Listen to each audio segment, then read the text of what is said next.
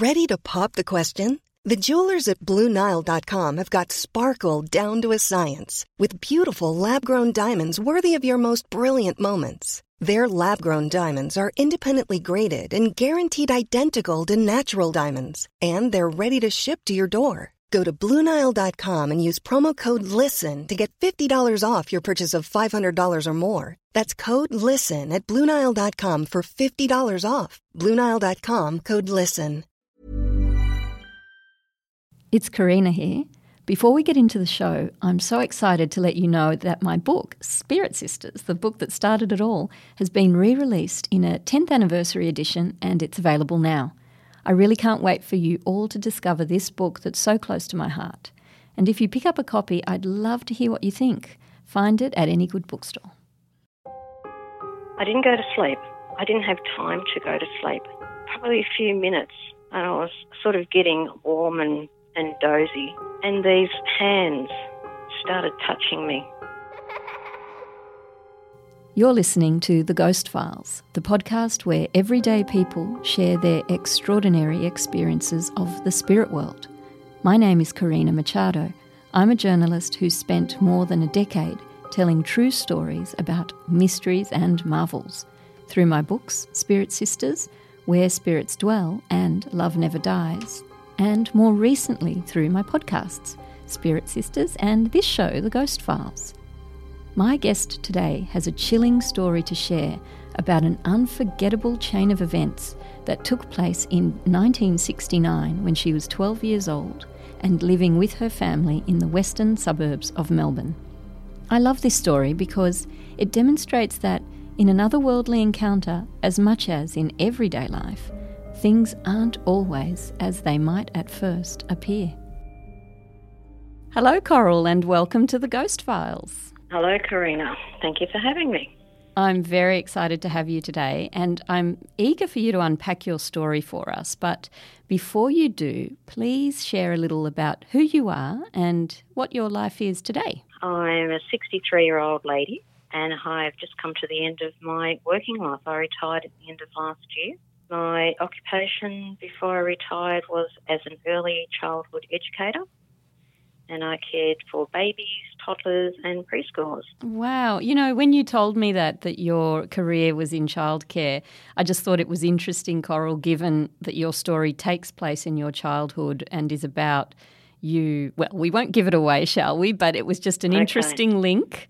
When it is you told an interesting me, link. Do you agree? Yeah. Yes, definitely. Yes, absolutely. Okay, now let's time travel back to the winter of 1969 when you were 12 years old. What was life like for you back then? Well, I have two older brothers and a younger sister. It's about 2.5 years between each of us. We had a very challenging childhood. We had a lot of issues. My father had a lot of issues, a lot of very serious issues with him, and that did not fare well for family life. We moved around a lot, but we moved around the same area. We're in the western suburbs of Melbourne, and we moved pretty much from street to street. We lived in more than 50 houses, but we always went to the same school. Oh my gosh, that is an incredible amount of moving around, 50 homes. That is, or more, yep. Yeah. Life was okay. You know, my brothers and sisters were all in it together. We're all going through the same thing, and we all stuck together. Mm.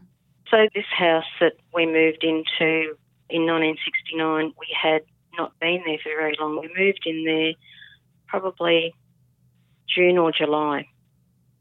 That was when the moon landing happened. So I remember we were in that house when the moon landing occurred. Do you remember watching it? I do remember watching it, but it wasn't at my house, and my house was near the school. So in those days, of course, we didn't have media rooms and things like they have now, so the nuns sort of farmed us out to houses near the school. And I hit the jackpot. I went to the girl that owned the milk bar. So we watched the man walking on the moon eating mollies and ice creams. It was great. I remember it very, very clearly. You did hit the jackpot. So describe the house that you were in at this moment when the experience that you're about to share before that unfolds. It was in a street of very old houses. Probably the houses were pre-1900, probably the late 1890s. These places were built. Edwardian houses, maybe they were called. Okay. No California bungalows, none of those things. But this house that we lived in was not like any of those houses in the street. Completely different. It was built probably before people had cars because it did not have a driveway for a car. Okay. It had the two little walkways on each side of the house. So there's a very high-pitched roof, like an A-framed pitched roof, white weatherboard, and a little portico, like you see in the little English homes, a little portico over the front door, the same shape as the roof. Okay. Had a window each side, door in the middle, window each side. When you look in the front door, in most of those old homes, you look right to the back door, right down the passage to the back door, with rooms on each side. That's how that house was. So on the left-hand side, you had the lounge room, bedroom and kitchen, all off a hallway. Okay. None of this open living thing like you have now. And little sideways on each side of it, little walkways to get to the back of the house. And no driveway. All these old homes had lanes at the back of them, so that maybe the milkman or whoever in the old days could come up the back of the lanes and deliver milk and things like that. That's how old these suburbs are. And Coral, one day a man came to the door. Mm-hmm. This was, I remember it was probably through the week. Now, I don't know why I was home. I was there with my mother. He come to the door, knocked on the door, and Mum and I went to the door, and my mother actually opened the wire door as well. And he said to Mum a name, which obviously I can't remember. Does a woman named so-and-so live here? And Mum said, no, I don't know anyone by that name. She said, my husband and myself and my children have just moved in here. We haven't been in here that long, probably a matter of weeks. I don't know anything. I didn't know anyone that lived in the house before, she said to this man. But as she's talking to this man, he wasn't looking at my mother. He was looking over her shoulder, and his eyes were darting down the passage from side to side. And I noticed this because we'd always been taught that when somebody's talking to you, you look at them. And I remember very clearly thinking to myself, what's he looking for? What's he looking at, you know? And this didn't go on for very long. And so Mum said, no, I don't know anyone. And she started to sort of get a little bit impatient in her voice, and he asked her again. She said, no, I don't know that person. Thank you. And she closed the door. What did he look like? He was a big-set man. He was a tall man, and he had a big round face. He had a knitted beanie on his head, and he was carrying like a rucksack. Not a bag, but like a rucksack, like an old-fashioned swag. Okay. Over his shoulder. So what happened next, Coral? We didn't think any more of that. And I remember it was a Saturday night. How long after? And, well, this was probably maybe the same week. Okay. If this was through the week, and I do remember it was a weekday. Could have been a Queen's birthday. Could have been anything like that. Mm-hmm. On the Saturday, Mum and I were watching TV. The lounge room was in the front room of the house. My father was in bed. My two brothers were in bed. My sister, who always went to bed early, was in bed. And our bedroom was behind the lounge room on the left side of the house. Okay. So watching telly, it must have been, it was getting late. And I remember watching even a gangster movie. A gangster movie, okay. A gangster movie. It sounds quite strange for a 12-year-old girl, but it was a gangster movie. So and you liked staying up late at night with your mum, didn't you? Yes, I'm a I'm a night owl. I'm still a night owl now, but I do get up early in the morning. In those days, I was a night owl, but I couldn't get up in the morning. My sister was exactly the opposite. So anyway, we were watching TV. We had an open fire. It was a briquette fire. That had been on all day, so the fire was going down. My mother didn't put any more briquettes on there because, you know, let the fire go down. It didn't burn when we were in bed. Yep. And I said, Mum, I feel as though there's somebody watching through the window. So she didn't say anything. She just got up straight away, and they were drapes, like heavy old drapes over this window. And she pushed the drapes together, like overlapped the drapes on the front window. And that was that. And so the movie finished, and Mum said, all right, well, we better go to bed.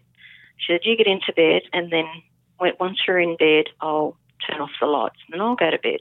She turned off the lights, and it was cold. They were cold houses. They were weatherboard houses. There was no heating, only the fire in the one room. So it was pretty cold in those days, living in those old houses. Yeah. So I got into bed, and my sister was asleep. When I got into bed, I always said good night to my sister because I was hoping that she'd be awake so that we could talk. Mm-hmm. So if she answered me, I'd start talking, and then she'd start talking. But no answer, so I thought, no, she's asleep. So I tucked myself in under the blankets and closed my eyes. I didn't go to sleep. I didn't have time to go to sleep. Probably a few minutes, and I was sort of getting warm and dozy. And these hands started touching me. I didn't open my eyes. I was scared. I thought, whoa, what's that?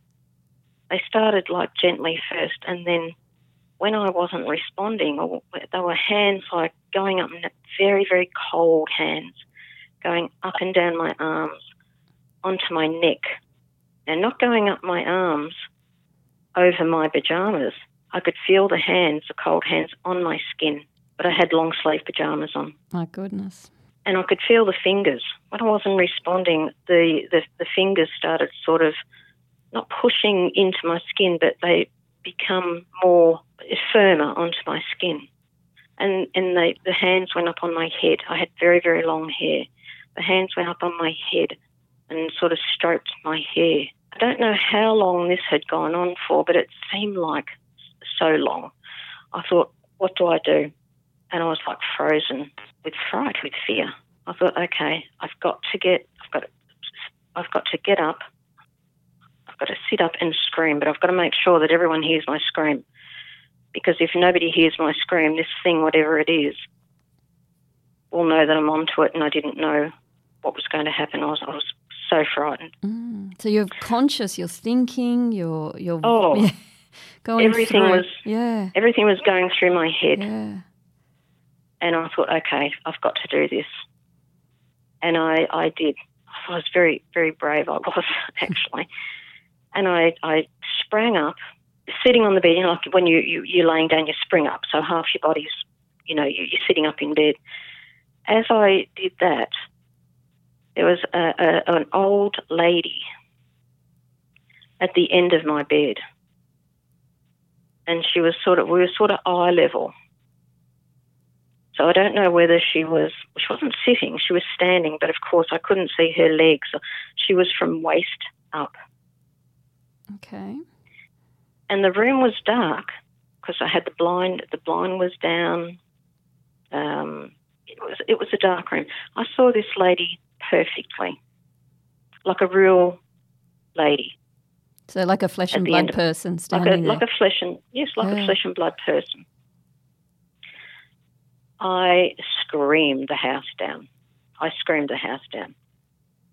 Now, obviously, when I'd sat up, the hands had stopped. And here's the lady, obviously the lady with the cold hands, standing at the end of my bed. When I screamed and I was looking at her, she smiled at me, but just a gentle smile, not a laugh or a mocking smile, just a nice, gentle smile. And then she left. She disappeared. She just disappeared, so it was no fading out or walking out? No fading out, no. She just went. Describe her in a bit more detail, what she looked like, what age, what she was wearing. She obviously not a very tall woman, because if she was standing, we were eye to eye, so she wasn't a tall person.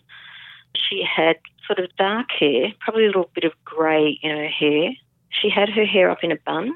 She was wearing very old-fashioned clothes. She had probably an old embroidered sort of top, like a high collar.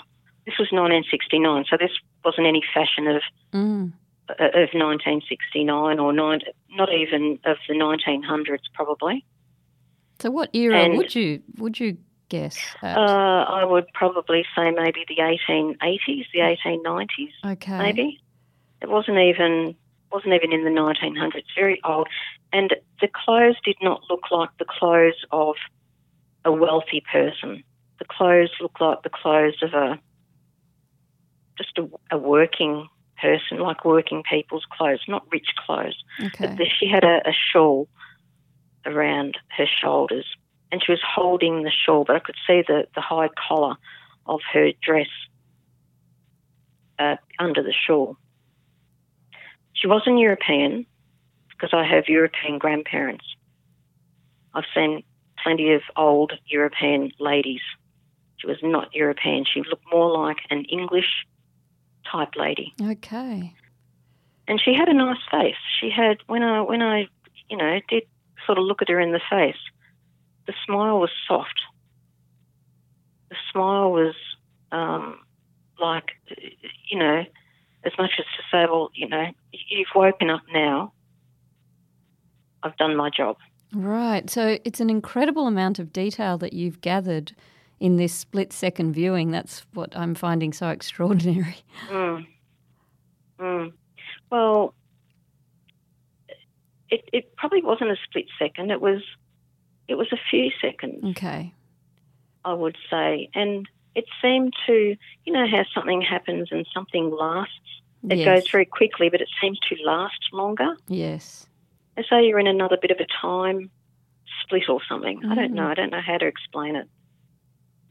Well, they say that there's no time where they are, in the spirit world. So, But it was like she had her own energy. Yes. It was like she had her own light. Yes, I was about to ask that. It sounds like she had her own light source. Yeah. Yes. Yep. When I, think about it in an adult perspective, she's had her own power company there with her, her own mobile power company. And it doesn't sound, Coral, like you were afraid of her when you saw her. When I saw her, I screamed because of the hands. Yeah. I screamed because of the hands. But when I saw her, I was not scared as much, because she had a very nurturing face. And now I think about it, but I didn't really think about it then. She wasn't there to frighten me. She was there to do something else for me. Mm-hmm. And probably she had to go to extreme measure to frighten me, for me to get up and scream and alert the house.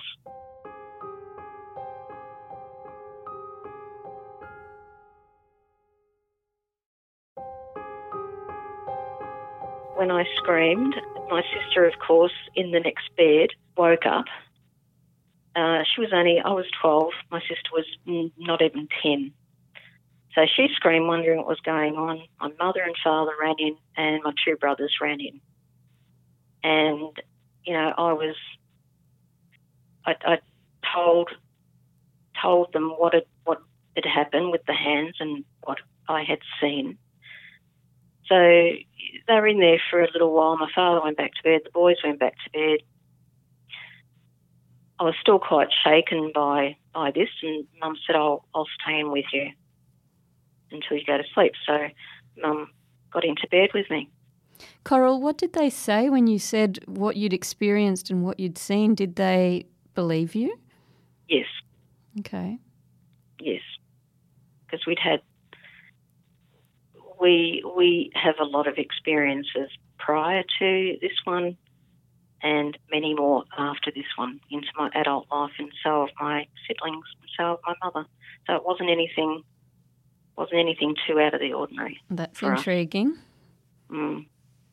Okay, we might come back to that if we've got time, but Mm-hmm. how did you manage to get back to sleep that night? Well, as I said, Mum got in with me, Mm-hmm. and she, sort of cuddled me quite close, and I felt safe. I always felt safe with my mother, and I was very close to my mother and always felt safe with her. And I did go back to sleep, only because my mother was there. I wouldn't have gone back to sleep, I don't think, if she didn't do that. I probably wouldn't. I probably would have gotten to bed with my sister. Yep. Mm. All right. And so tell us, what happened the next morning? The next morning, it being winter in Melbourne, it's very cold, and we used to get a lot of rain. It rained all the time in Melbourne when I was a child, and we used to get a lot of fogs. The next morning, my father was doing something around the sideway. Now, when you walk down the left-hand sideway of the house, past the lounge room, we had a little gate, just like a little trellisy type wooden gate. But that gate, you could walk past our bedroom window, and then you come to the gate. You did not have to open the gate to get near our bedroom window. I see. So he was doing something. It was just a little gate to stop people from going into the backyard, but not to stop people from climbing in a bedroom window. And he was doing something down the sideway. Could have been picking up something because it had rained a lot the previous night. And he, for some reason, looked at the window, and they were sash windows, old sash windows. Do you know what they are? Yes, that you pull up and down? You pull up and down, and when they work properly, they stay up. When they don't work properly, you have to put sticks in the windows. Yeah. They've got a little lock. Yes. Little circular lock. So near the top of the sash window where the lock goes, and they're all old wooden trims, the window, someone had tried to jemmy open the window. And this was your bedroom window? This was my bedroom window on the side of the house. Yeah, it was just one single window, like in an old house. Mm-hmm. And it looked like the tools, like a chisel. You know when you're chiseling wood off? Yes. One of those little flat chisel things. And it was quite a good job being done on it as well. So the wood had been chipped away at there around the lock? The wood had been chipped away around the lock, trying to get into the lock to, maybe he did not want to smash the window, and cause a big noise. But it was chiseling away at the wood around the lock. It's chilling, Coral. Mm. And then, so my father called the police. The police come to the house that morning, that Saturday morning, the Sunday morning, and they looked around, and Mum had mentioned to them that, my daughter thought that there was somebody looking in the front window. So when we went to look near the front window, there was a little garden bed near the front window. And with all the rain, there were two great big boot imprints in the mud, in the wet soil, right onto the window. So, there's obviously somebody looking through the window, and then maybe whoever it was saw the TV go off, the light of the TV go off, and come around to the side window, and who knows? Who knows? How did you feel when you found out that there had been somebody trying to get into your house, indeed into your window that night? Quite unnerving, because we had a lot on our plate anyway, so to have this happen, it was just another awful thing in our lives. And it was only my sister and I, two little girls in that bedroom, and my mind just started racing. What if I hadn't have screamed. What if those cold hands didn't come and wake me up, or not wake me up because I wasn't asleep, but alert me to this thing that was going on outside to nobody's knowledge. How did it feel as a 12-year-old to be trying to piece these things together, that these hands woke you up and potentially saved your life on that night, this psychic experience, this otherworldly experience? How did you process that? As I said, these things weren't surprising, but that incident for me, that was quite full on for me. But we'd had other little more abstract things happen in before that.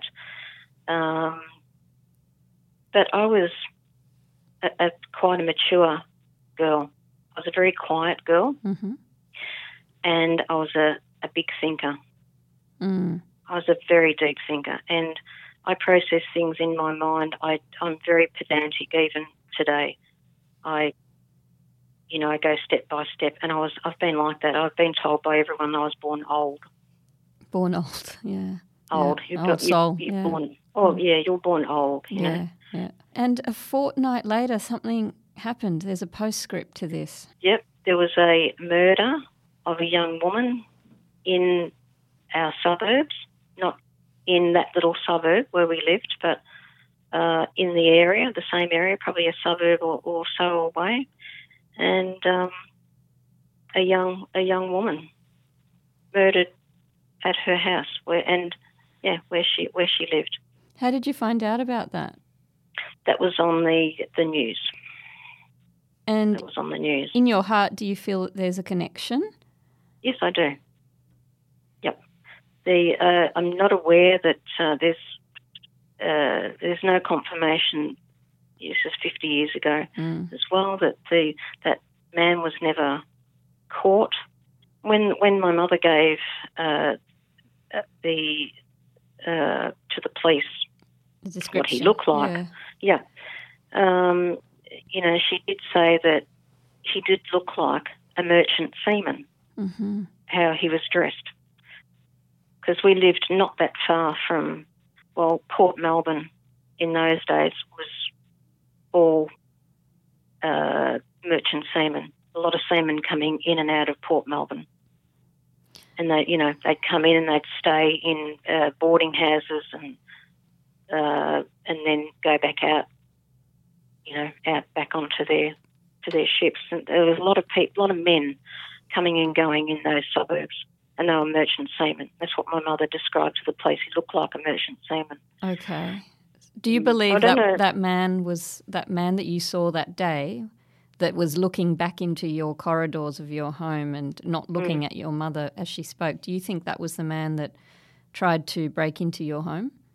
Definitely. Okay. And what about the old lady who appeared at the foot of your bed? Who do you think she might have been? I don't have a clue. So she could have been an ancestor going further back, or she may have been, who knows? It is such a mystery, a spirit guide or an angel, who knows?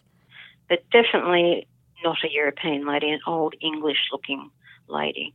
So it could be some of my ancestors, could be nothing to do with my family. Could have just been a helpful spirit that thought, this family need help.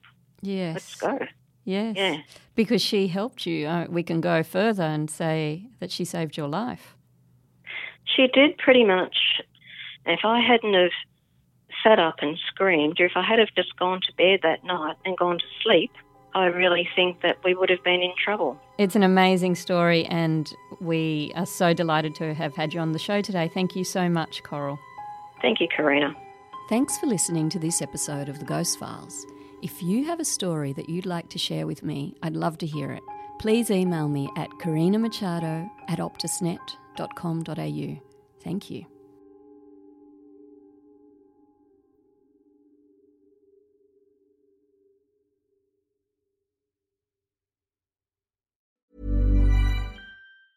Planning for your next trip? Elevate your travel style with Quince. Quince has all the jet-setting essentials you'll want for your next getaway, like European linen, premium luggage options, buttery soft Italian leather bags, and so much more. And is all priced at 50 to 80% less than similar brands. Plus, Quince only works with factories that use safe and ethical manufacturing practices. Pack your bags with high-quality essentials you'll be wearing for vacations to come with Quince. Go to quince.com/pack for free shipping and 365-day returns.